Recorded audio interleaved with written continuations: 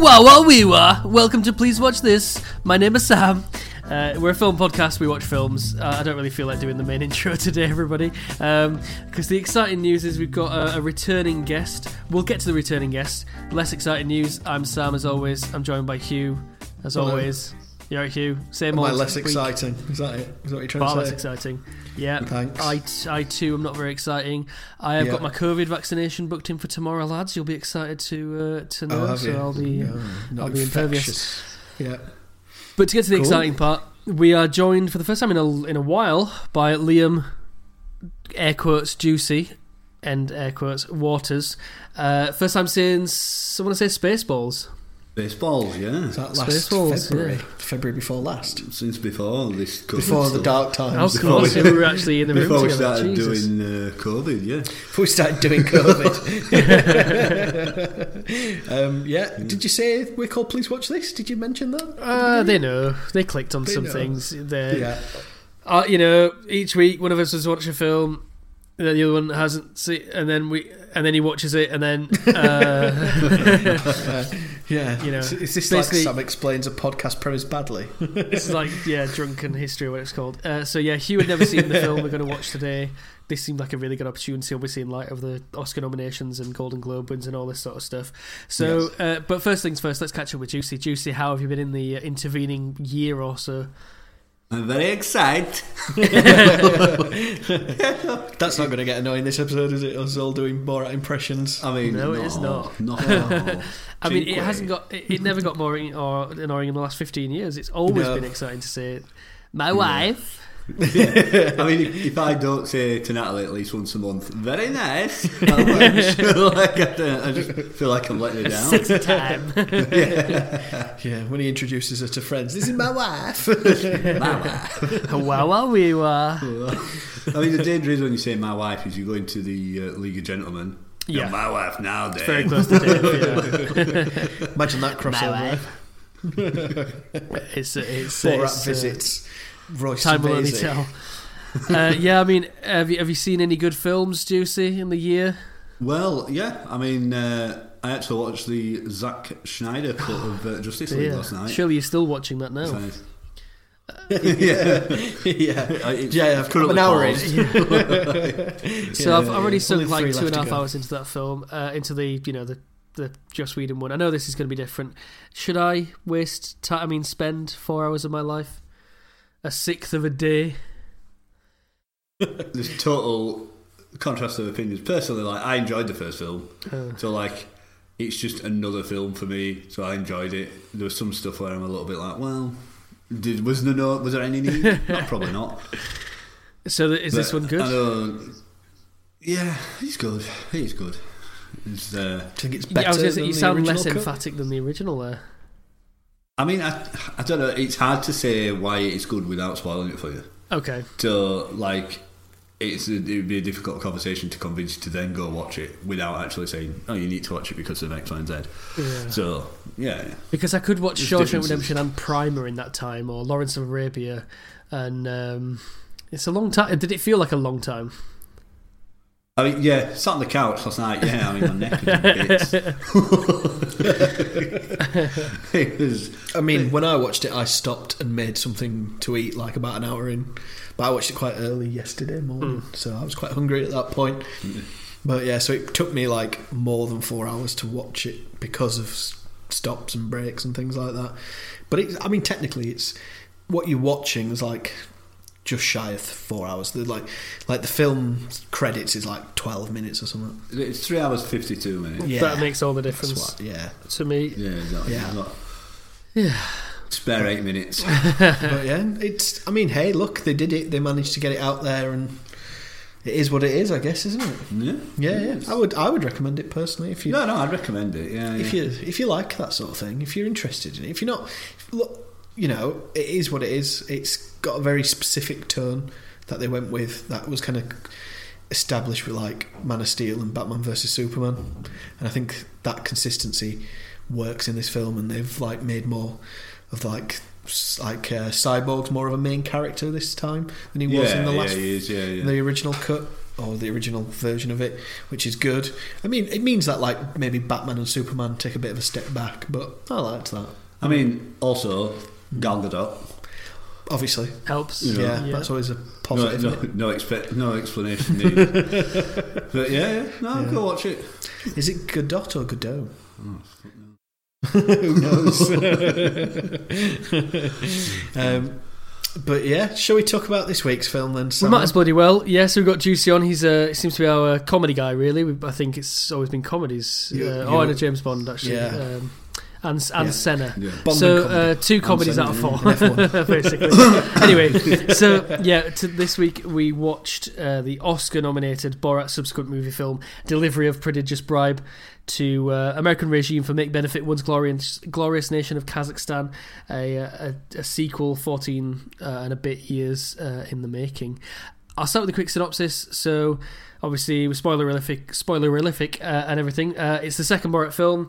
He's been working in a gulag for the 14 years since the first one because he brought a lot of shame to Kazakhstan, and what he has to do now is try to basically win over Donald Trump so that his Borat's Kazakhstan leader can be part of the strongman group with Donald Trump. And the plan is to deliver Johnny the Monkey, their Minister for Culture and leading porn star, to Mike Pence, who will then go into Donald Trump. And obviously plans change. His daughter is a bit of a stowaway, and the plans change so that she becomes the potential bribe to give to Donald Trump via Mike Pence, and then potentially Rudy Giuliani. If you listen to the show, you've probably seen the film. If you haven't, it's on Amazon Prime. Go and watch it if you fancy. And then stuff happens. We will talk about the stuff that happens. Juicy, as our guest, you can start us off. What is it that you like about this film so much? I mean, it's Borat. I like Borat. I loved the first Borat film. It was incredible. I mean, me and Hugh went to the cinemas and watched it, and I've not laughed that hard for that long. Like, unless it's a significant moment in like something I'm watching for comedy. Yeah. Like, we laughed and hard. Like, I ached after. Like, it's another quality like Sacha Baron Cohen thing. Like, Bruno came after Borat. It wasn't as amazing as Borat, and I think like this one, it just goes back to how good Borat was the first time. It gives you that just the laugh. It makes fun of America, and what's worse about it is the Americans just take part. Yeah. Like, I mean, there's the part in it where the cake lady writes, Jews will never replace us, with a smiley face on a cake, and she's just like, yeah, all right, yeah, whatever. This strange man's asking me to write this, and it's just a quality film. I think it's other than the slapstick humour, there's a lot of almost a hidden agenda to like what he's sort of saying. Like, look how stupid you people are. Look how racist you people are, and like sort of bringing that out and saying, look, this is why the other nations don't like you and people don't respect you as well. I think it's both slapstick and very intelligent comedy at the same time. He's always been a very political filmmaker, hasn't he, though, Sacha Baron Cohen? Yeah. I mean, in everything he what's does. really interesting, so what Juicy said there about, the potential impact this has in showing the world what America's like. He was so adamant that they had to get it out before the election because he knew that it could sway some people, and it is holding a mirror up to those people. And interestingly, his kind of political motivations have always been there from his university days. So he played Abby Hoffman in the Trial of the Chicago 7, and he had to break off recording Borat to do that film because he's always been so passionate about Abby Hoffman, who's a political activist and just a really interesting character. And that is a really great film and a great performance. And it's really interesting. They almost blew it because of COVID. They almost couldn't get this film out before the election because he was taking part in this kind of political child, well, not really his child, but his political endeavours. And it is really interesting that, I mean, what was funny about the first one was that these were the things that we might have suspected were lying underneath. And I have exactly the same sort of reaction to Borat, the first one, watching it at the cinemas and being in physical pain from watching it. But that time it was like, oh wow, I can't believe they're actually like this. This time it wasn't really even a surprise, was it? Because it is so out in the open since Donald Trump was president, and in his campaign. So it is. it's kind of highlighting all the seemingly nice people who and in interviews he said, it's not necessarily that these people are bigoted and racist and homophobic and anti-Semitic. It's that they're indifferent to it. They sort of look the other way while this guy's being so horrible, And a podcast that I think me and Hugh have talked about, Behind the Bastards. I might have recommended it. I don't know if you've listened to it or if I've recommended it. I've not listened to it. No, I'm not. No, it's. I remember. I vaguely remember you mentioning it. I don't think I'll listen to it. It's one you might like. It tends to be historical, and it's looking at kind of bastards in history, basically, and horrible people. And they did a fairly recent episode, which was like the nice, courteous people who basically let the Holocaust happen. So it wasn't based on a bunch of like rabid anti-Semites in Germany. It was a handful of those. And just people who were indifferent to it, Yeah, bystanders. Bystanders, and call it and stuff like that. Sacha Baron Cohen said in an interview. I mean, the British took a photo of them, and it was years before they even believed that all like that was going on. Do you know, like it was clear as day on one of the recon runs they did as well for the camps. Oh, yeah, the camps. Yeah. Well, and that's in the same way that we don't know the true extent of what's happening in China with. I don't know how to pronounce it. Is it Uyghur? The Uyghurs. Uyghurs is how you pronounce it. That like a W looks sound, fucking awful, but W-I-G, for most people it's just like, well, that's the other side of the world. Groups we don't really know much about, so we'll just kind of be indifferent to it. And that is the political part of this film. As much as it's a fantastically funny, gross out comedy slapstick thing, that's what's really fascinating, I think, under the skin of it. I mean, I said to Juicy when we were watching it, I said, he always goes to the most like Republican places in America that he can find, and tries to get right in the underbelly of these very conservative places. Yeah, it's always interesting how he's not in California, he's not in San Francisco or something. He's in like Texas. Well, is he in Galveston? I think it's Texas. Galveston, Texas. Yeah, big sort of like urban cities tend to make people more liberal because they rub along with more diverse people and just naturally makes them more diverse. So he does have to go to. I mean, in the first one, it's that rodeo, didn't he? The rodeo, and that was just incredible to see. To see what they would go along with, and that's a really fascinating thing. And I think what I really like about this is that it must have been so hard to be a satirist in the last 5 years because, Donald Trump and the like, they are the joke that doesn't need to say itself. So if he was just they're the gift that keeps on giving. Yeah, but they almost take away the ammo of a satirist because if you they do such ridiculous things. If you came up with something half as ridiculous as that, people go, well, that's a bit far-fetched, that's not very funny. And then he does something, like encourage people to inject bleach to solve a virus. and that, if it was an... We're not supposed to do that. No. You're looking a bit peaky there, Juice. Need to make some phone calls. Yeah. Sam's like, tomorrow is inoculation. He's like, is that bleach? Inoculation's at B&Q. Just straight somehow inject some way. It's like, you don't look like a nurse. Well, they say you can do it when you're B&Q. Well, it rhymes, so it's probably true. And it's things like he brings out people like, so they go to the plastic surgeon, and he talks like, maybe we'll just do some slight refinement of the nose, and she says, oh no, I'm not like a Jew, am I? And he says, no, Jews would be much more like this, and kind of does like a real hook nose thing. And you're like, fucking hell, like it's one thing, if you're in the back of a taxi and he's being a bit racist or something, it's one thing to nod along and humour him for the sake of not causing conflict. It's another thing to add to the script of awfulness. Definitely. And then when she says, I want to make a man want to make a sex attack on me, and he says, I think that would be most men. That is grottiness. That is so creepy. Oh, she's like, would you make a sex attack on me if your father was here? Very nice. Have fun. It's because these people know that this isn't going to get shown in their country. They think it is. Yeah, it's just like the first one. It's got all the great ridiculousness and all that, but it is pretty illuminating at the same time. Yeah. So Juicy, so you watched it with Hugh, is that right? I watched it with you. I had seen it before. Yeah. I think I think I was listening to a previous episode and you mentioned, we'll have to do Borat the subsequent movie film, and I just messaged you and like, I'm coming on that film. and I think it was a good time because I think it was only a few days before I was saying, just so we listened to the Spaceballs episode, we need to get you back on. And obviously you'll have a bit more insight than me then as to how much Hugh liked this, because it's a comedy, and if he didn't laugh, then he didn't like it that much, but if he laughed uproariously, he did. Are there things that you... Easy to judge as well with a comedy, isn't it? A bit more easy, like, if you're watching some art house film going, is that what the director wanted us to think? You're not so sure, but if you're watching a comedy and they're laughing along, I suppose it's like, maybe he's just, it's not like he's not... Like, maybe he's just doing it to Hugh. Exactly. So we will find in a minute or two. We'll go for a break, and after that, we will find out if Hugh liked it or not. So, Juicy, without revealing whether or not Hugh laughed a lot, are there things that you suspect he might not like about it?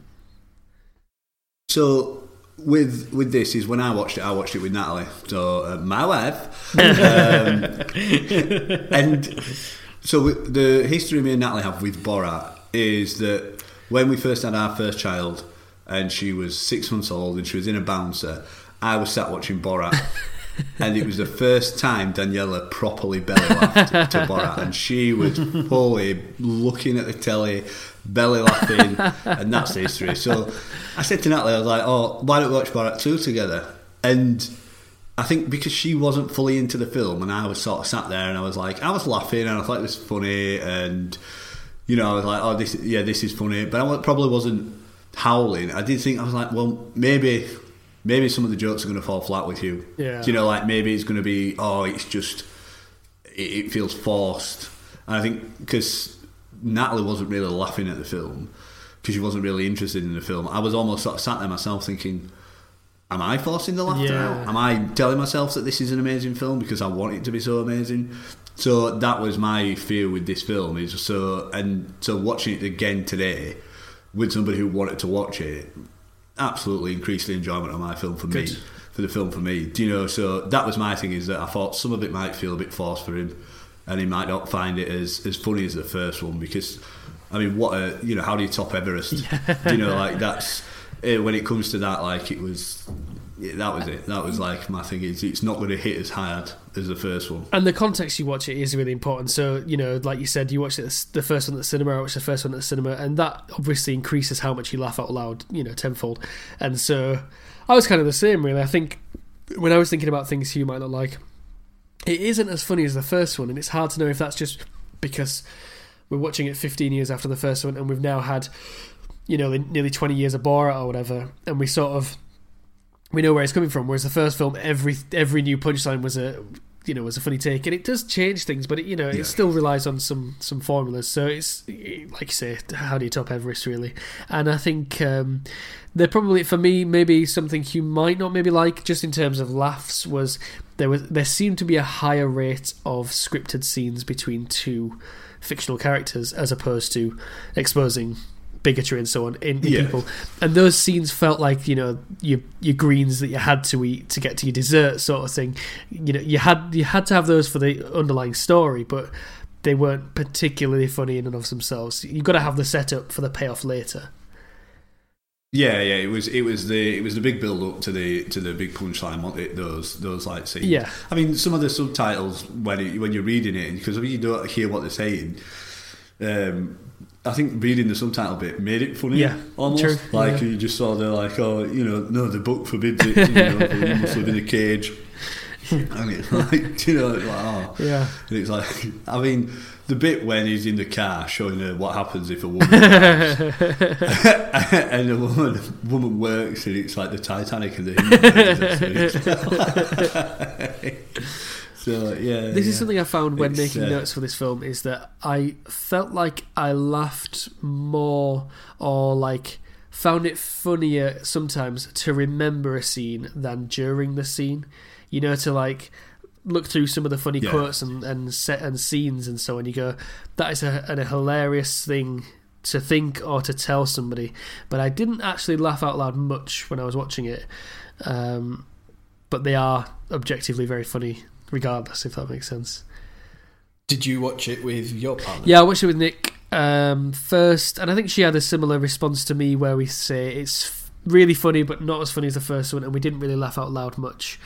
So I've got a lot of warmth for the film, but actually physical response is a lot less than I was hoping, but it's hard to know what the context of that, what the reasoning for that is really for me. But anyway, we're going to find out. So, I've been interested. It must be, I don't know, however many months since I first watched the film. I've been really looking forward to getting Hugh's views.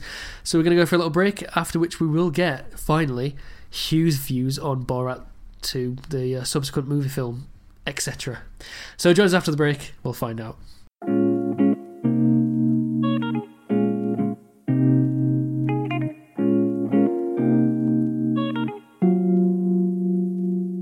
Hello and welcome back. Part 2, Hugh's views. Hugh, what did you like about Borat 2 subsequent movie film, etc.? Yes, Gamesh. That was it. That's all I like. No, that was the first words of the film. Done. Yeah, makes sense.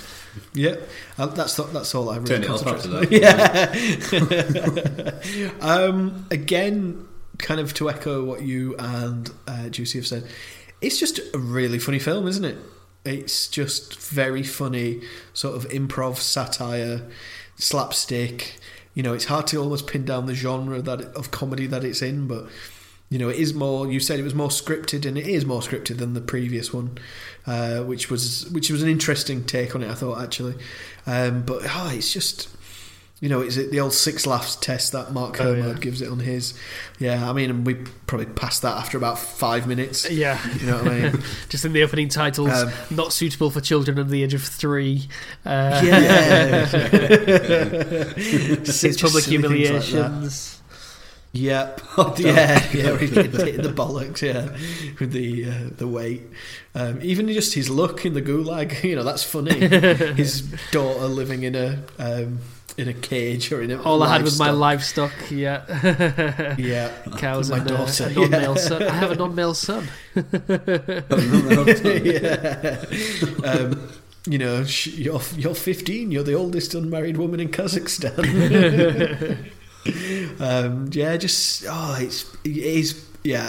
I did enjoy this film. It was so funny, and I think that's the main thing you can say, isn't it, when it comes to comedy? And I know I am a bit more, you know yourself. You both know that when it comes to these films and these kind of ratings and things like that, I am more generous with comedy, I think, because if it is funny, then you've done what you've set out to do. Yeah. If you set out to make a rom-com or a romantic drama and it's not that engaging and you don't feel for the characters, then you failed, haven't you? Do you know what I mean? Exactly. Like when we watched Spaceballs, as an example, Sam didn't really find it that funny. And I think me and Juicy at the time probably weren't laughing as much as we did the first time we watched it, because we knew the jokes that were coming up and we were kind of laughing at what we remember rather than what we. And it probably does. It probably was a bit of a joy vacuum in the room because I'm not laughing. That kind of discourages you two from laughing to some extent. I mean, I know I normally have a joy vacuum in a room, but that was most pronounced when it was. No, you're confusing joy with charisma. That's right. That's right. So, again, as Juicy stated, me and him saw it at the cinema. The funniest film I've seen in the cinema by a country mile.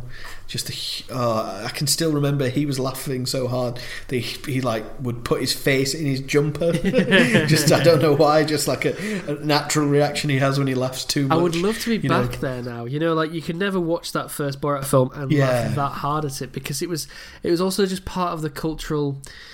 It was just part of the culture at the time. We were 17, 18 as well, so we were a good age for it. And obviously he'd been on his TV show before and done it before, but we'd never seen anything like that in the cinema before. I do worry that we warm to it. It's one of those films where you're gasping for air because you're laughing so much. Yeah, physical pain. In this, his daughter, is it Tutar? Is she called? Tutar, yeah. Yeah, Tutar. Maria Bakalova, I think she's called. That's right. She is brilliant in this. She stole the show, because what I was saying to Juicy as we were watching the film, that the intelligence or the smart thing that Sacha Baron Cohen's done in this film was that he got somebody else. He got another Confederate who was in on the joke. I know he kind of had his producer, didn't he, in the first film? Yeah. Who was also there. But it's just such a different dynamic when when they go to the women's health clinic because she swallows the plastic baby off the cupcake. But they think when he put a baby inside her, just to correct you there. Yeah. He's like, I feel the responsible because I put the baby. I mean, look at her. How could you not? Tell me you wouldn't give it to us. And it's like, I wanted to give my daughter pleasure treat, and he said not to tell anyone. It's our little secret. Just little things like that are just, it's so funny. And yeah, as you guys have discussed before, the political side of it, there is a, like you said, a holding up of a mirror. It's kind of reflecting on, American republicanism and, like how right-wing people in America have been more visible and more outspoken in the last 4 years whilst Trump was president. It's a new iteration of that as well, where it's a lot of the same people who would have been, joining him in a rendition of "Throw the Jews Down the Well so my country can be free" 14 years ago. Yeah. Now they're QAnon,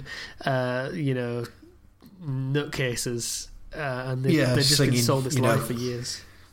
Yeah, saying cut up the journalists like the Saudis.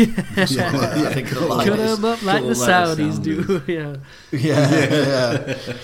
Yeah, I mean, that's crazy lines, that kind of way. So she's brilliant in it. She does such a wonderful job. And, there is more, like I said, more scripted side to it. So there is more of it's a different kind of storyline. As positive I'm being, I don't really have much more to say than it was a very, very funny film. It's a funny one, like you say, with an effective comedy.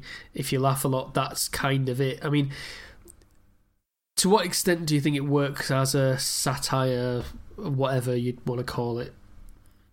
I mean, I wouldn't say it's primarily a satire, although it does kind of live in that realm. It's more of an improv kind of slapstick piece of comedy. Yeah, but it's not just that though, is it? Because Grimsby or the Brothers Grimsby in America, doesn't, other than the fact that they give Donald Trump AIDS, I think at one point in that film, it doesn't have the political message of this film. That's just a ridiculously funny, gross out comedy slapstick thing. Yeah. This has got a purpose, and it's the reason why he was so keen to get it out before the election. Yeah, I suppose, yeah. I mean, it wasn't something I was overly thinking about because I suppose, touching on what you guys it's hard to not echo what you guys have already said, to be fair. But, it's probably not as funny as the first one because maybe it is that whole situation of, well, I've seen this before. Borat as a character's been around a long time. He was on, like you said, he was on the Ali G show. That's 20 years old, like you said now. So that kind of sort of comedy maybe it's not as shocking as it was, which made it a lot funnier back then. But his targets in this film are very specific. He's looking at very specific sort of point of view from these Americans, and he goes for a wide spectrum from the religious person at the women's health clinic to the debutante balls, these high society weird people stuck in a weird old school fashion ritual almost, to the two guys, what were they called? Can you remember? Jerry and Jim. Jerry and Jim, these my two best friends. I mean, what's really fascinating there as well is that they're sort of as much as they've got they think all this, Obama's worse than coronavirus. Yeah, they've got all these weird thoughts, and a lot of those are quite sort of violent or bigoted thoughts. They're actually quite nice people on the face, because he goes up to him in the street and says, "I don't have anywhere to stay. Can I stay with you?" And he looks foreign, and this guy's like, yeah, and he stayed with them for 5 days, never broke character in 5 days, staying with those two guys. That must have been hard. And when they must have been given some money for it or something. It'd be such here's a camera crew and a man doing a funny accent. Yeah, I mean, I don't know how much they were paid, but Janice Jones, who was the babysitter for Tuta, she was given just under $4,000 to be in it. They thought they were doing a documentary about foreign reporter. And it's amazing that as much as those guys are probably pretty insular and don't watch that many films, in those 5 days to just never stumble across Borat as a character, to never have heard of that, or if he says a phrase like "wah wah wee wah," it's for it not to ring a bell in their head. 4 days into him living with them, and what an amazing dedication. And if Sacha Baron Cohen, when he's done the kind of like talk show scene and done interviews and so on, some of the stories he's got to tell in terms of how close he's been to being killed, and the safety precautions and the amount of planning that goes into these scenes that we don't see is astonishing. Have either of you seen the footage of him after he's been Country Steve, basically could have died? Have you seen that? In this film? In this film. So in this film, he said that basically not seen anything. There was some Black Lives Matter protesters that had sort of infiltrated that little music festival thing that they had, and some of them recognised it as Borat, as Sacha Baron Cohen, and that kind of got around, and the crowd realised that and started to rush the stage. He said he saw one guy go for his gun. And obviously, he'd worked with incredible experts in security and so on, and said, we had these escape routes. I went into this van. They seemed to find out that I was there. He had to wait in this van for a long time, and there's people with heavily armed crowds there, as you can imagine, and was basically could have been shot very easily. Have either of you seen is it called This Is America? That he did, that series. I've seen bits of it. Yeah, no, I'm not seeing that. No. I would highly recommend that, because it's much the same as this. He's in costume a lot of the time, and he's playing this one guy who's saying to a group, I think it's in Texas or Alabama or somewhere in the south of America, and he says, "Exciting news! It's a town meeting. We are going to open the biggest mosque outside of Mecca in your town." And they're like, we don't like this at all. And he basically said, look, these are people who could be very easily be armed. We can't take the guns off them as they come in. So what defence do I have? And he said, I was working with a security guy. He gave me a clipboard, and he said, I've made it bulletproof. So if they do reach for their guns, your clipboard, and he's like, which extremity do I protect first? Where do I hold it? And he gets into these incredible situations. He gets sued every other day, and his life is genuinely in danger several times. I mean, he said that he doesn't want to do a Borat 3 because he could have died making this film, essentially. Although he would say that so that nobody suspects him doing a third one. Well, there's a little bit of. I mean, in terms of what I didn't like about it, I mean, there's very little to dislike about this film. I've literally just put, because it's a bit more scripted than the first one seemed. I mean, obviously they plan these out and they know what they're going to say roughly in there or thereabouts, but like you said, there was a lot more of a lot of scenes between him and his daughter where they're discussing things, and you probably could have cut some of those out, but they're sort of needed for the story, aren't they? Because it's not like his TV show was a series of sketches. This has to be a consistent narrative, which is even more impressive for the writing. And he talks about it quite a lot in terms of, we had 100 or 200 pages of script in terms of what we were going to cover, but we realised that we're kind of relying on the members of the public to say the things we want them to say. So it's got 2 Oscar nominations. Maria Bakalova got the nomination for supporting actress, which is astonishing, because especially when you add in the danger element. It's improv, it's multilingual, it's can you look like a grotty 15-year-old girl and a glamorous 20-something woman? It's all those things. They interviewed 600 women to find the right actress for it, and it also got a nomination for the best adapted screenplay, and it's got 9 credited writers. What's it adapted from? Well, I don't know quite what that means, other than maybe it's an existing IP. It's an existing character, and also it's not scripted word for word. They do have to adapt as they go.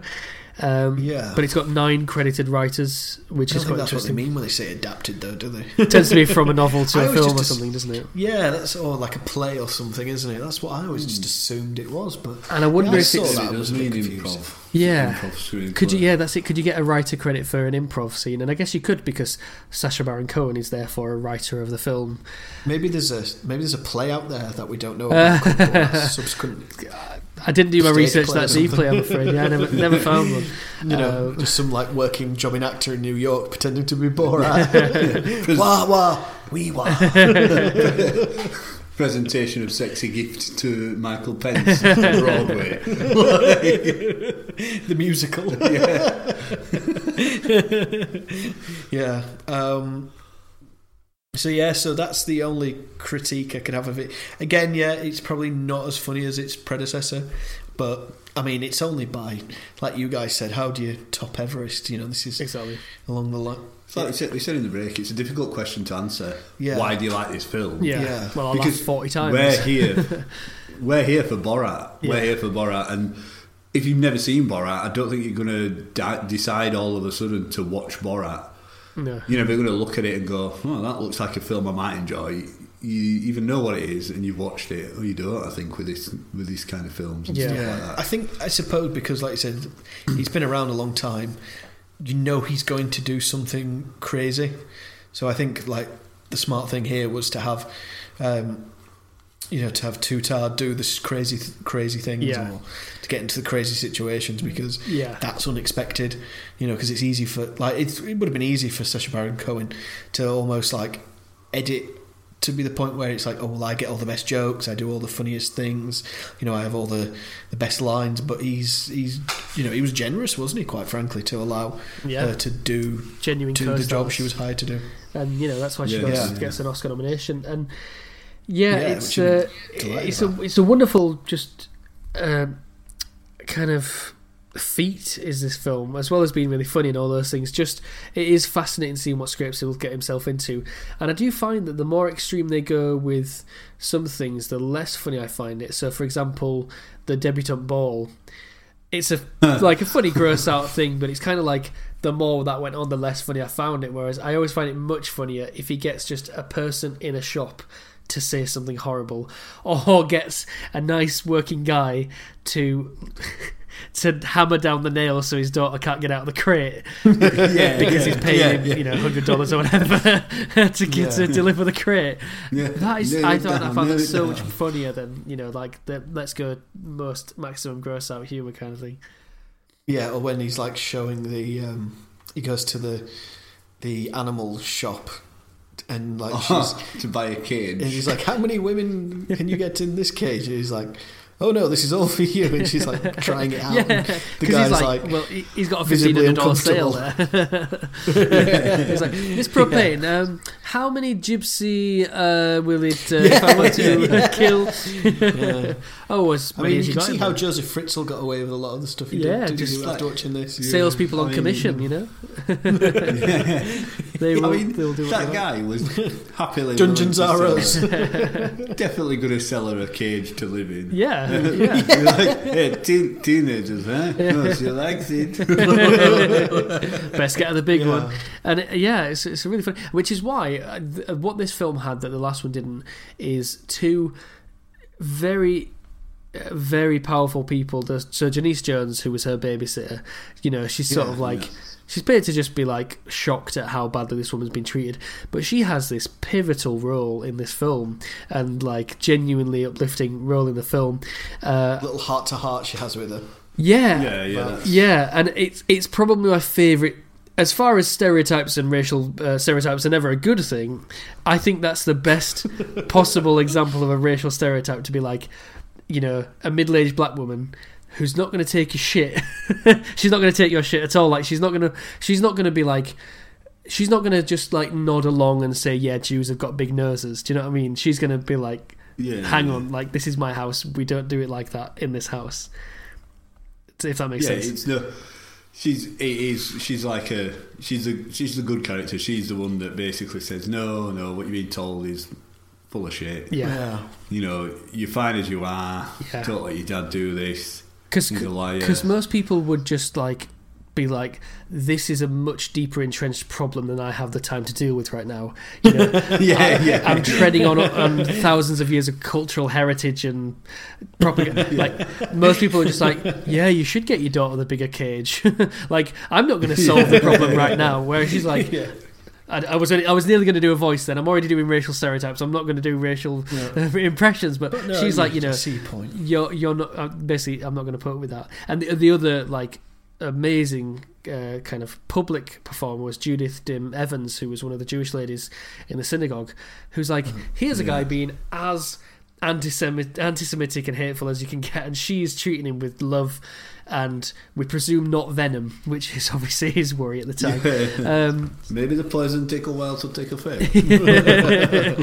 Because she is just amazing in that, and she died just before the film was released, and the film is dedicated to her. Her family tried to sue because they were like, we don't want you using our family member's likeness in your film, because she didn't know it was going to be like that.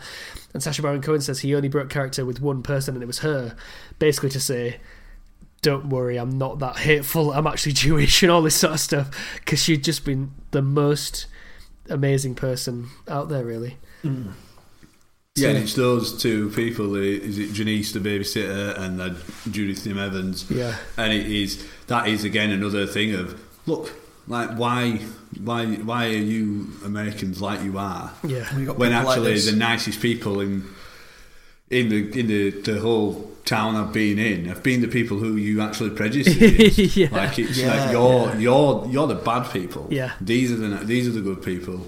Like you said, he went into the synagogue. Yeah, with the most anti-Semite way unbelievable, possible, and they just accepted him for here's a troubled person. That's right. Yeah, let's bring him, let's talk to him, and like obviously not like moving too far forward, but like that scene's probably got one of my favourite lines in. Yeah, but it's just got. Like it's that scene. It's like it's wholesome where they're sat and they're eating the food and they're just so kind to him. Yeah. Well, this film really is an indication of pleasant white people being indifferent to bigotry, people who've been the victims of bigotry not putting up with it. Like you say, it's the two kind of minority characters in the film who were actually are not indifferent to that and do treat it head on. And they're still able to pull a laugh from it because, she was like, I was in the Holocaust, and he's like delighted that the Holocaust was real. That was so well done. Like a real uplifting moment for the character who finds out a war crime did happen. He did that so well because he never expressed to them, oh, thank God it happened. It was just like, he's happy, she thinks he's happy. Yeah. That was so well done. Because that's the spur, that's not a scripted moment, that is quality. So Juicy, you talked about favourite lines. I think this is as good a time as any to get into that area of the pod. We'll start with favourite scenes then. Get that out of the way. Hugh, favourite scene? For me, despite what you said, for me it was the debutante ball, right? And it was the period blood dance, the period piece, fertility dance, the moon period piece, the moon blood, moon time, moon blood, It was just, it was so funny. It was the one bit where you just kind of are like, okay, this is what I'm watching, And it's not so much what they're doing; it's the reactions that they get. And the people's faces when they're watching this, and they're just like, he said an interesting grossed thing. out. There was an interview, Actors on Actors, Ben Affleck interviewing Sacha Baron Cohen. He said an interesting thing there where he said, when real people are shocked, they look like bad actors reacting, like overacting. I suppose because people are shocked and they want everyone to know they're shocked. They know there's not a camera on their face studying everything. And he's like, they make reactions. Obviously, this is an auditory medium, but their eyes gape and they put their hands to their mouth and they do all the things that a bad actor would do. Yeah, the reactions there are priceless, aren't they? Yeah, that bit just. I think it was the bit that tickled me the most. That bit, I knew that was coming up because I couldn't remember much of the film, but when that bit came on, and I was trying to almost not squirm in the seat because I was like, I don't know what's happening. And then when she starts slowly lifting the dress, and Dempsey's like, hey, what's she doing? And then they're like, whoa! Arsenal are playing at home. Honestly, it was just, it's funny, but it was just like one of them situations. That was the moment when I lost Natalie, I think, for that film. We watched it together. Really? What a surprise! But you gained Hugh. Hugh came on board. Natalie jumped off. That's great. Swings and roundabouts. Yeah, absolutely. Yeah. Juicy, favourite scene? Favourite scene, so obviously I mentioned the bit in the synagogue, but there's one scene that I really enjoy, And it's the baby and the doctor, the pastor, Right, yeah. and he's like, "I put this baby in my daughter, and I want to take it out. I thought I was giving her a treat, and it's just like, and it's like, oh my god." He's like, "Wouldn't you give her a treat? God, you'd give her one, wouldn't you?" And he's like, and it's just like, there's never an admission that she's actually being impregnated by him, but never an admission that it's a toy. So skillfully worked around, isn't it? Yeah, it's two people. It's based on innuendo, isn't it? Yeah. Essentially? That's like a and farce. suggestion. Oh, it is so funny. But then that will be my favourite scene. But there is another part that I really enjoyed, and it's not a scene, but it's not a line either. Kind of, it's just like there's a bit where when they get the plastic surgery, and it's like, oh, it will be $21,000, and he just goes. And then I absolutely lost it. And he says, $10K or American dollars. There's only one. Like, I laughed so hard in the cinema watching this, but there's one other time when I laughed so hard in the cinema where it became embarrassing. And it was, I went with a girl I was going out with at the time to watch Hairspray, and the one with Christopher Walken in. And there's a bit where he's in the joke shop. And she goes down and she goes, "Oh, why are you sleeping down here, Dan?" And he's like, "Oh, I've made a bed out of whoopee cushions." And he sits up and it lets out this almighty fart. The cinema laughed, but I continued to laugh for the next 10 minutes just at that joke. It is funny, those things that tickle you, like the film World's End. There's a bit where Nick Frost says, he gets drunk basically, and he says, "Oh, there's a bunch of aliens, blah blah blah, we're going to do this, so fuck it." And he turns around and he smashes through, his hand smashes through the window. And there was something about the way he did it and the surprise of it that me and our good friend Ben kind of ruined the next 10 minutes of the film for everybody else, because we just couldn't stop laughing in that moment. It's so hard to put your finger on it, isn't it, sometimes, as to what caused it. I was like that. Have you seen the film Ted? I haven't. No. Yes. Oh, you love the the jump jet whatever bit at the start, don't you? The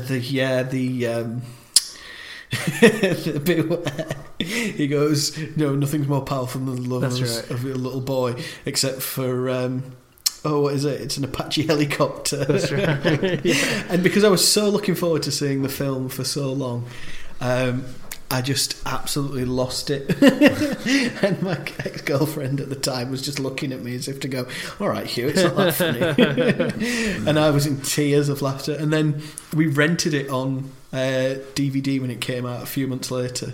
And then, the bit where he's describing the weed, and it's like, what is it like? They're coming, and then the final one's, "This is permanent." And I just lost it at that. And we were watching it with a few more people at that point, and they're all again looking at me as if to go, "This isn't that funny." when something hits home, it hits home, doesn't it? You just can't. You just corpse. And I think that's what got me in that scene that I liked with the fertility doubts. Yeah, I think decent choice. I mean, there were so many great scenes. I think the synagogue scene is great.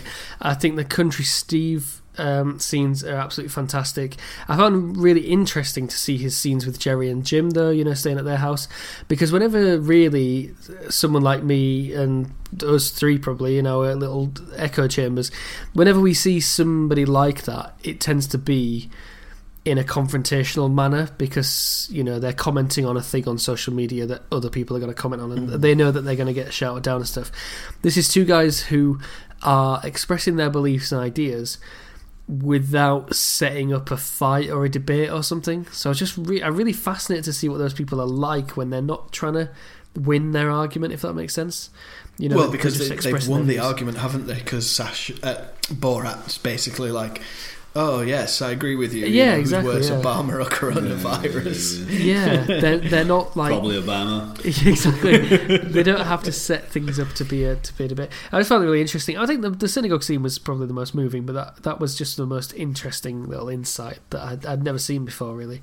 Lines then. So Hugh, I'm going to limit you to 16 favourite lines. There's so many, isn't there? There's just like, for every line I mention here, I can you can think of another 5 that I missed off, and hopefully you guys. But the one that tickled me, and it was an early one, and I think I've already mentioned, where Borat goes, 15, you're the oldest unmarried woman in all of Kazakhstan. And then later with Rudy Giuliani, he's like, she's 15, she's too old for you. You know that. But you know what? We'll go around, I guess, and we can each do our favourite lines. Buckle up, listener. 20 minutes of favourite lines. Yeah. Incredible. Yeah. Strap in. Juicy, what's one of your favourites?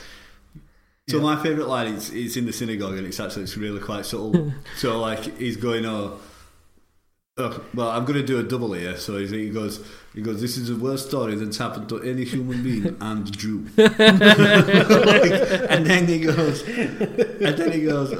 I was sent over to make this film, present Johnny the Monkey to Michael Pence.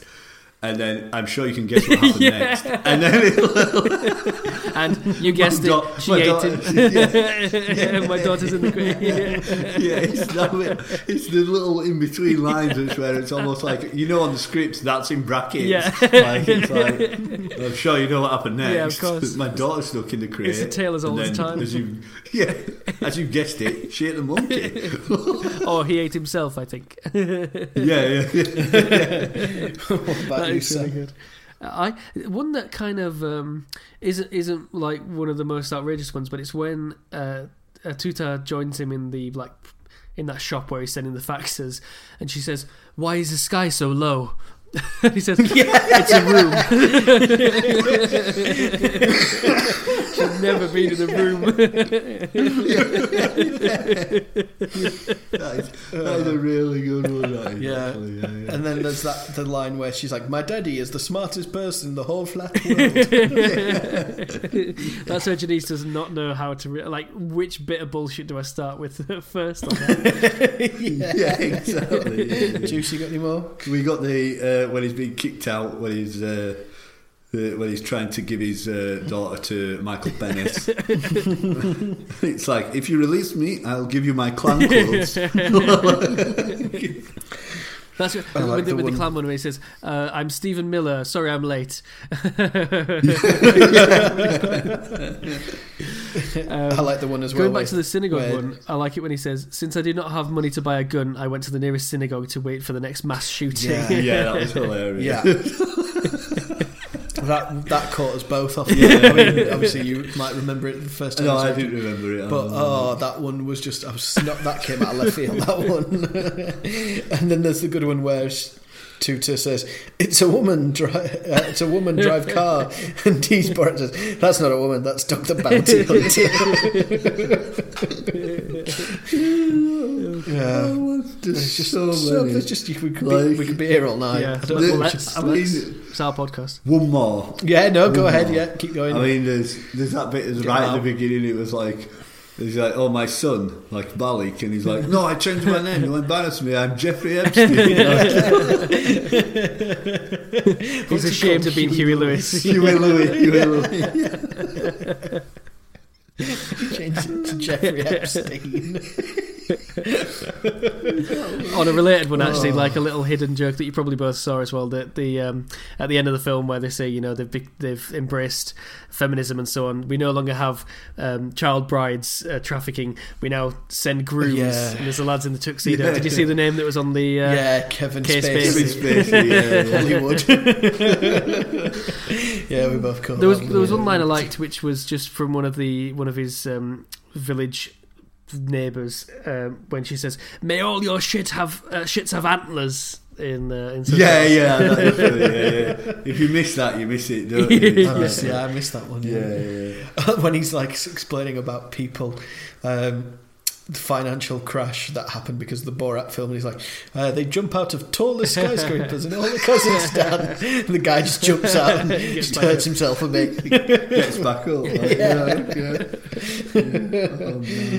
Yeah, there is a lot. It's you could be here all day. So you guys got any more? So there is genuinely so many. I mean, there's like Finally, the time had come to deliver my daughter to the vice pussy grabber. Oh yeah.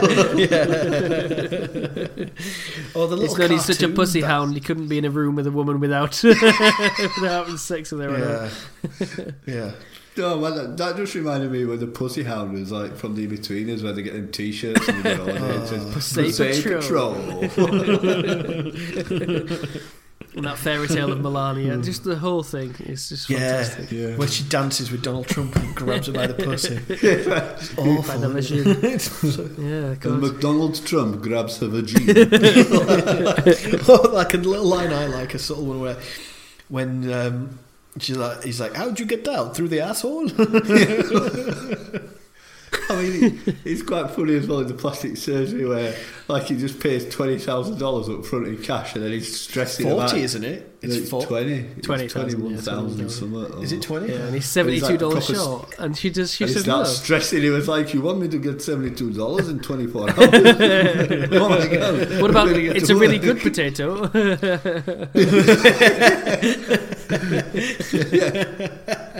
What if we invite lots of perverts in to watch? Yeah. You can Get keep the money, from they the pay you. Oh, the one that Maria has where she's at the Republican woman's thing, Oh, and God. she says, what she say? I touch my cunt or something like yeah, that catches you off God, guard. they're, Yeah, so, 'cause- they're so bitchy because, like, at first they seem so encouraging, and then it just sticks on that, like, you know, soccer mom type, and she's like, "And we're glad you're Yeah. here," and just claps her in the most, like, "get the fuck off my stage" Yeah, kind of way I've ever seen.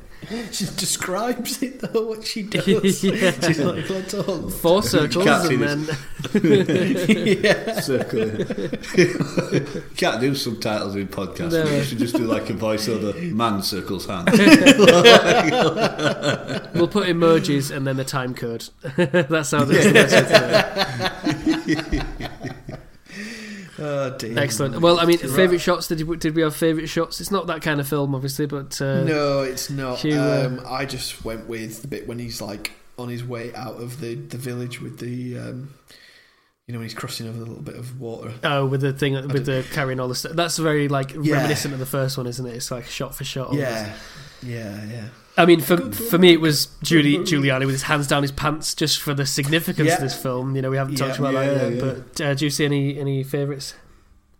I mean, not really many in particular. It's not- is it? I mean, no, I no. don't, it's not that. Yeah, it's not that kind of I don't know who the not that kind cinematographer of was on it, film. but I doubt I'd have heard them before. I mean, the Rudy Giuliani thing, like I said, he's definitely reaching for his cock. Yeah, yeah. As a man who has tucked in a shirt many times, you don't need to go that low. And the man who's reached for his cock. Even more time than that, yeah. I've experienced in both forms of combat. And just the context, just like his hand on her hip and like asking for her name Yeah. and her address, and you know. phone Oh, the number. bit where he puts like the hand, because he looks like he goes to put it on her ass, and then it's like he changes It's his just a mind. high and moves his hand hip back up thing, a isn't it? bit. It's one of those things. Yeah, I think. He's such a scumbag. Isn't he? He's shot up as well on the bed as well. Yeah. Like, Yeah. when he's like, Like a- Yeah. what's going on in Like here? I've been He's caught. Whoa, what? Yeah. What? Like a dog that's just been startled by its own fart. And that was a really interesting Can I as get well. best So, to be in this house? if you see Sacha Baron Cohen in any interviews, he'll talk about a story how it's such a shame from a viewer's point of view where you want him to just wait another 10 seconds so Giuliani can incriminate himself a bit more, but he's basically stuffed into this wardrobe, and he explains the full story, but basically he's stuffed into a wardrobe.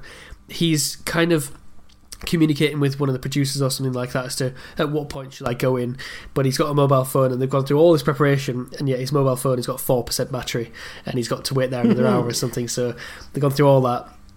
Basically he came out of the closet, let's say, like a couple seconds too early. It would have been really interesting, as far as Rudy Giuliani and his defence goes, to see what he would have done given another 10 seconds in that scenario. Yeah. Yeah, it might have been a very different reaction that people had to the film. Yeah, and whether this film Could have been affected used in the a court case. yeah, exactly, yeah, whether this film affected the election or not is one thing, but it definitely affected how much power Rudy Giuliani had. And Cohen said himself, like, he was on the defensive rather than the offensive sometimes because of this film, you know, which I thought was quite interesting.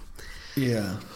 Good. So we've done the shots, scenes, things. In a moment, we'll go for the break, for a break. and ratings and so on. Any final thoughts before we do all that official stuff? No, nothing nothing really. I can bang on about. Funny film, something we'll quote for years, kind of stuff. Yeah. All right. Yeah, another quotable film, isn't it? Oh yeah. Another one for the you're not pumpkin. gonna- It's an easy watch, isn't it? If you're like just hanging out with your friends or something, and you Yeah. can't really decide what you want to watch. Yeah. Yeah. You're not gonna displease many people. Well, we will go for a break. When No. we come back, we'll get critics' responses, we'll get Hugh and Juicy's ratings, and we'll have a little quiz. So join us after the break. Can't wait. Wonderful.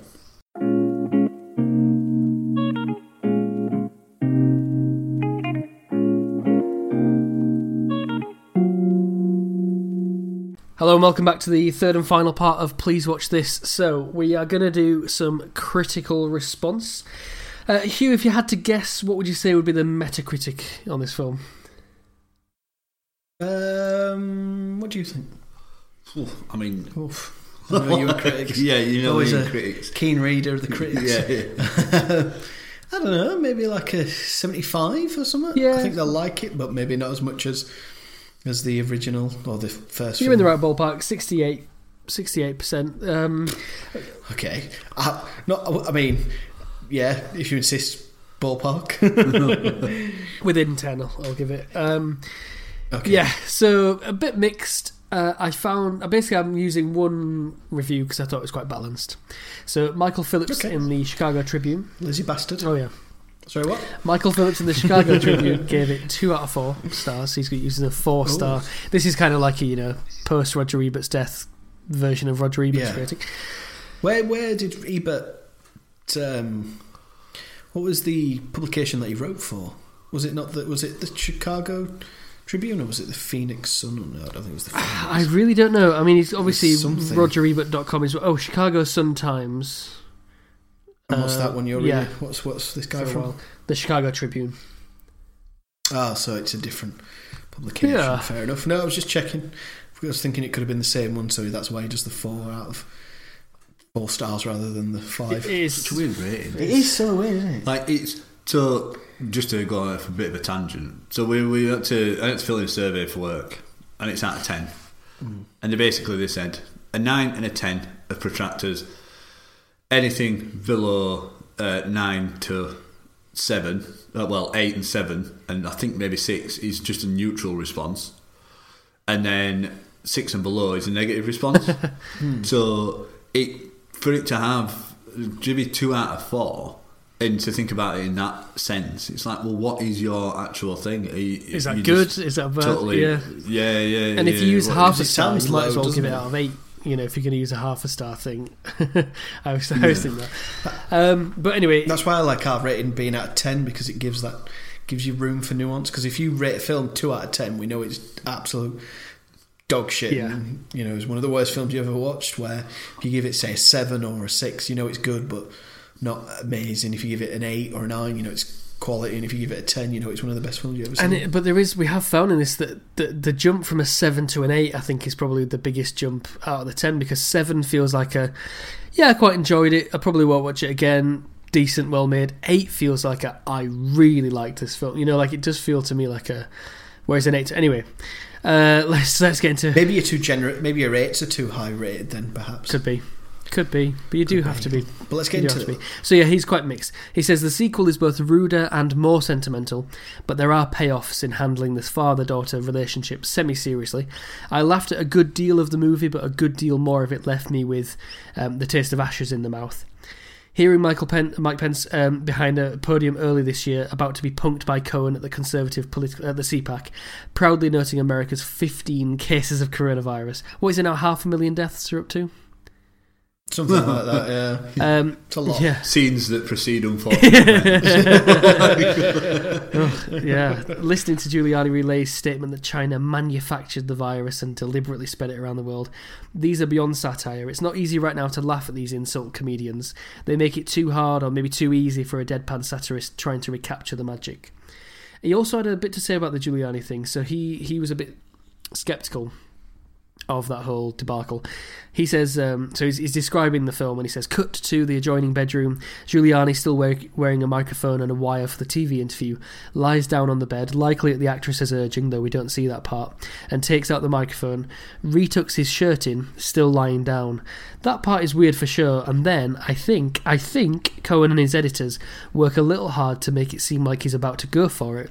There's at least one extremely dodgy edit where a shift in hidden camera's perspective, dealing with a fleeting, repeated moment involving Giuliani, shirt tucking and hand disappearance, makes it look like Giuliani really is up to the something. Maybe the hand on her lower back stuff a little earlier is damning enough. Damning enough, that is, for about 10 minutes of this particular news cycle. So he's saying the hand down the trousers was as Giuliani's official story was, he was readjusting his, retucking his shirt because of the microphone thing. I've never put my hand that far down my trousers to. He could have just been. He could have been adjusting the old lad as well. Maybe he wasn't going to take it out, but just stuck it in so it didn't stick up. That sounds like an American defending something that he might not necessarily agree with the people in power at the moment, but an American defending America. Fuck yeah. For America's sake, like it's America. Yeah. Like that sounds like he's going, well, yeah, we all look cunts in this film. Just let's try and forget that, someone in a great power trying to get his cock out. Yeah. Won't be the first time. I am sceptical as well, because there is a tucking motion. He is at some point tucking his shirt in. However, I just wish that that Sacha Baron Cohen had more charge on his phone and could have left that for 20 more seconds, because either it is innocent and he just stops tucking it in and he gets up, or he's about to whap the old lad out, and I want to know one of the two, isn't it? Only Rudy Giuliani knows, I guess. Yeah, I think if Rudy Giuliani sued him, which I'm sure he will have done, not sure, then the edit of that film would have been shown. That's what I mean. So, like, if we, I don't buy his thing of, oh, it's some clever editing. Yeah, that's bullshit. Yeah, I don't think there's any clever. They just cut to a different shot because that's the money shot. So I just rewatched it basically, and there is potentially a repeat of it, of a certain shot of him putting his hands down his trousers. I do think it shows him tucking his trousers in more than once, so it looks like his hands down his trousers for longer than it probably actually was. I think it is. Actually, no, I'm watching it again, and it doesn't. No, he tucks it down twice, and I don't think it does repeat actually, but it does swap perspective. I think the real question with that is, what did the people in the room think? When they're all the editors, and the people who've watched it, probably countless times since it happened to get the right edit of the shot and all this. What does Maria Bakalova think was about to happen? Well, this is it. And I mean, if you genuinely are tucking your shirt in, you don't sit up straight like that when somebody comes in the room. Yeah, that means you're doing something wrong. Or you're on the verge of doing something wrong. And what's really funny as well is the way they react to it. He says like, "No, take my back anus." I've been in prison many years. I have techniques with my mouth. Do you hear what his daughter says? And she goes, "No, my front anus." Yeah, that's funny. I don't 100% agree with that review. What about you, mate? No, I'd say that. Yeah, it is. It's an American defending Americans for America's sake. It's like the bits he doesn't like are the bits that point to America as being, look, you've let these people get in power, you've let these morons control you for 4 fucking years. Yeah. But it's better than it's better than 2 stars. It is. Let's be honest. It's a funny film. It's timely. Let's find out how many stars you give it. How many K Spacey rooms out of 10 would you give this, Hugh? Oh gosh, I mean, I wouldn't want to give Kevin Spacey any of those things, but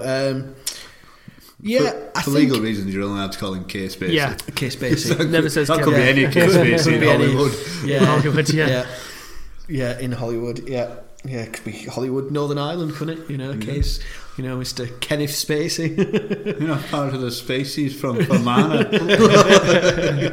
How many Kilmarnock Spaces would you give it, Hugh? So when I was watching it, I was like, this is probably an 8 out of 10. You know, like I'd say Borat, the first film's a 9 or a 10. Upon reflection, maybe I think I'm going to go with a 7. Right, interesting. It is very good, but I don't think it's going to live as long in the memory maybe as the first film did. Fair. Yeah. Juicy thoughts? How many K. Spacey grooms out of 10? Or front anuses? Front anuses. I give this 8 front anuses out of 10 front anuses. Yeah. Because I don't think. Yeah, I think it's good enough to push it over the edge of, like you said, 7's good. Probably not going to watch it again, but I think it's good enough to be this is a good film. I enjoyed it, and I will watch it again. I laughed out loud. You know, I didn't like you said. The first one was a 10. Yeah, as the comedies go, you know, like, you don't get much better than that. Yeah, especially in that context. Absolutely not. Yeah, I agree with you. I think I'll go with 8 because it wasn't as good as the first, but I've actually enjoyed it more during our conversation and reliving the scenes and the lines because, like I said, I think again, if I saw it at the cinema, I would have laughed a lot more than watching it at home. You know, tired of an evening. It's the subtleness of the lines as well. Yeah. I think that make it when you look back and you remember. Like I just thought then, he says, "What lovely weather we're controlling to the Jews." You know, like it's like and it's like that those kind of little things. It's like, I forgot about that, or I missed that because I was laughing at the. I went to the synagogue and waited for the next mass shooting. That costume is so intricate. There's so much in that costume, isn't there? There's just so much going on. Yeah. He's even got like the little finger, like the long nails coming in, like Fagin and the child catcher all in one, isn't he? Yeah. Jesus. Well, let's find out how much attention you paid to the film. Basically, I think we'll do our normal thing. Hugh, as the inductee to this film, you get first dibs. Hello. I don't know if these are going to be too easy. We'll find out. Maybe toss just Juicy a bone if they're all going a bit too easy. Oh, make him look smart. Yeah, why not? So question 1. Okay. I've got 7 questions total. Just because. Of course. Why was Borat not trusted to deliver directly to Trump, Hugh? Oh, because he took a shit outside of Trump Tower in the previous film. What does Borat write on the cake? Oh, Jews, you will never replace us. Jews will not replace us. A smiley face. Yeah. Sorry, I forgot the smiley face. That's the important part, isn't it? Yeah. What is Tuta focusing on in her studies? So I don't need the degree title, but she's focusing on something. Oh, it's... is it VHS repair? VCR repair. Yeah. VCR repair. Oh, what was the other one? It's in it like farm maintenance and electrical engineering and something like that. I'm not sure. I can't in the University of Grand Canyon. Yeah, the University of Grand Canyon. Yeah. Can you? What was it? What was the other one? Repair, that was the main one. What was it? VCR repair and I didn't actually write down the whole thing. It was that she was focusing on VCR repair, but yeah, Juicy's got it right. Fair enough. Juicy, I'll ask you this one just to mix it up a bit. What does Borat order via Amazon, via the Alexa? Alexa, order 3 flashlights. I'd love to be in the writers' room moment where they realise if he said flashlight, it would sound like flashlight. Like that is really, and for him to have broken their flashlights in the laundry to set that up, really so he had to replace them. Just a little light. Hugh, I'll ask you this one: how much does the father at the ball say Tutar is worth? Oh, $500. That is fucking gross. That's fucking disgusting. Yeah. She's so upset, isn't she? She's absolutely livid, isn't she? So she was expecting at least 6. Shoot, and let's see how many details you get right on this. How do they intend to kill Borat in the faxes that they send? Oh, they're going to get a cow on one end, and what country was it? Was it a Turk? No, I think they shove 2 Turks up each cow's anus, and then put some Uzbekistanis at the other, Uzbeks? and Is then it the load the Uzbeks, right? Uzbeks away with alcohol And money. and money, and then the cows will chase the Uzbeks. Yeah, something like that. Very much on the right lines. Something along those. You'll be tied to 2 cows who will face Uzbeks with turnips inserted in their anuses, in their assholes. Turnips. Uzbeks will be enticed away with Yeah. money, and cows will follow to eat turnips, ripping you apart. Should we confuse Turks with Turks? Yeah. I knew there was some sort of nationality in there. Uzbeks, God. And shithole country Slovenia, which is where Melania is from, of course.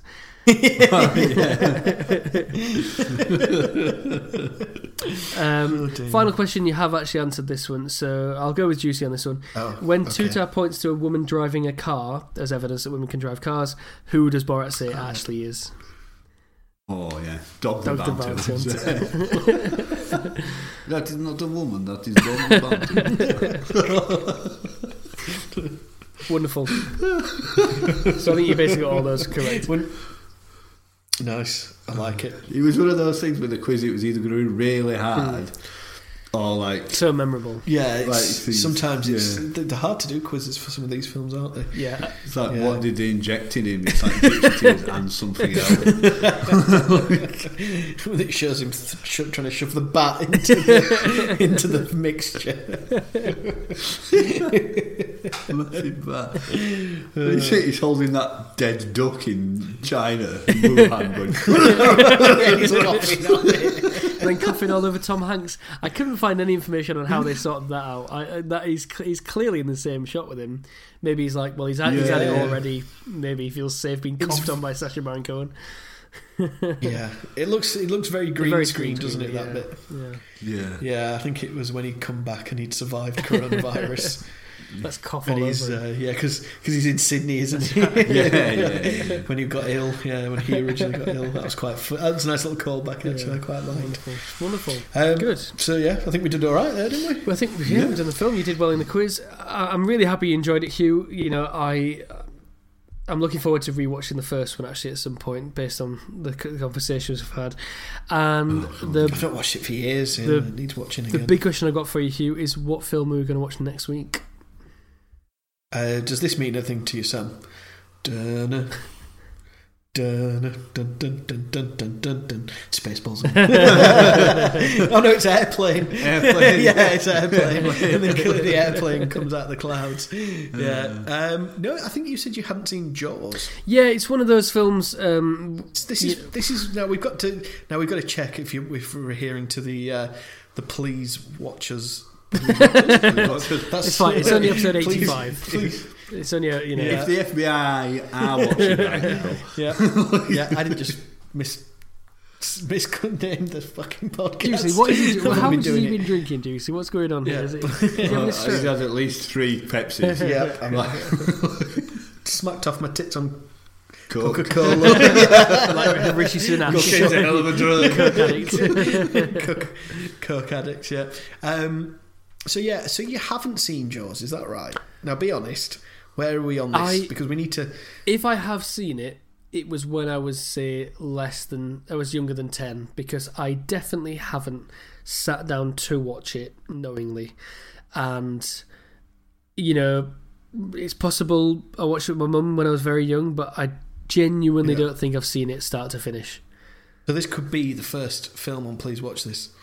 So I got it right that time. That Sam has actually already seen a lot of. I'm guessing you know quite a bit about it. Yeah, I think, is it about a big crocodile or something, or anaconda or something? Piranha. Harold Pinter, and I think, I think it's got something to do with sharks and tornadoes. Yeah, something like that. I think Tara Reid's in it. No, I mean, it's obviously about a shark terrorising a beach. I know that it got increasingly ridiculous with the sequels, and I know that they blow the shark up at the end because they shoot like a gas canister that's in its mouth.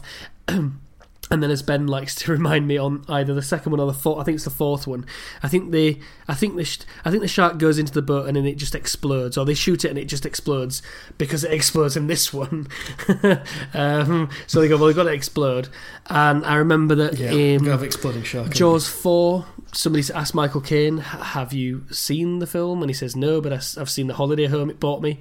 You know, he opened page 1, external Hawaii, and he went, right. I think it was call my agent. Call my agent. I thought it was the Caribbean. Maybe, I can't remember. But so I know. But we'll look into it. We'll find out. Yeah, I know bits. I've seen like specific. we're going to need a bit of bigger boat, and the idea of it's like a doll's eyes, like black eyes, all that stuff. But no, I genuinely don't think I've seen it actually start to finish. Right. Well. What about you? Have you seen it? No, it's not my thing. I've been on the Jaws of Ride in Florida. That's still really counts. good. It counts. That is genuinely really good. Like, but that's all made by the people that work there that are on the boat. You're obviously going around on fucking tracks, and it's like, oh my god! Did you go around going, "This is fake. This isn't a real shark. This is fake"? You can see the strings. Like one of them boring people. I can see the scenes. Sat in the play going, I can see the guys moving the scenery behind.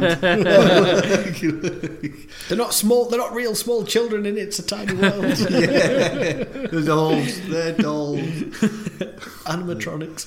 Yeah. It is a ridiculous series, I think, is Jaws. It's like Jaws 2, Jaws harder. Like, do you know, like Jaws with a vengeance. Jaws again. Jaws 4.0.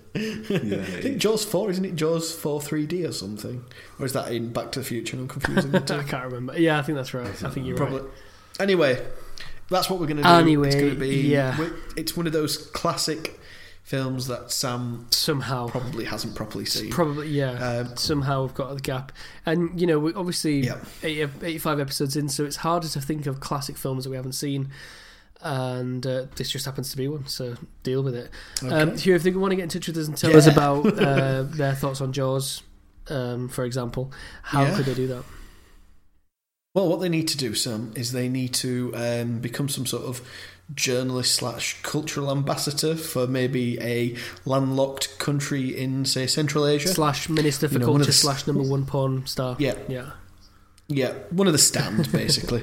And, when they do that, they then need to get sent to America on some sort of diplomatic mission. Yeah.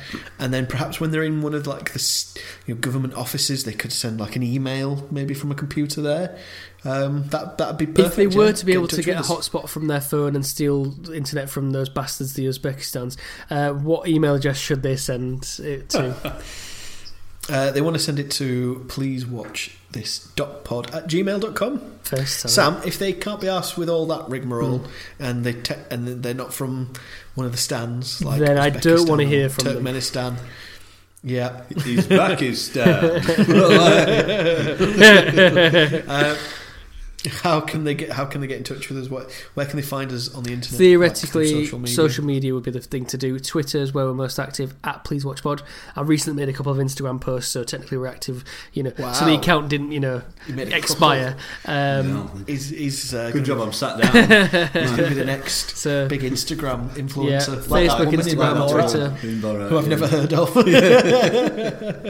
But I mean, people on Instagram might have been like, "Oh my god, it's her who influences me." Yeah, I'm feeling influenced. We're ready to be part of that circle. Yeah. We are @PleaseWatchPod on those devices. Didn't people who used to be called influencers used to be called cult leaders? Yeah, there's a Venn diagram there. It's a circle, isn't it? Yeah, it definitely is. I mean, that ends in mass genocide. Yeah, always.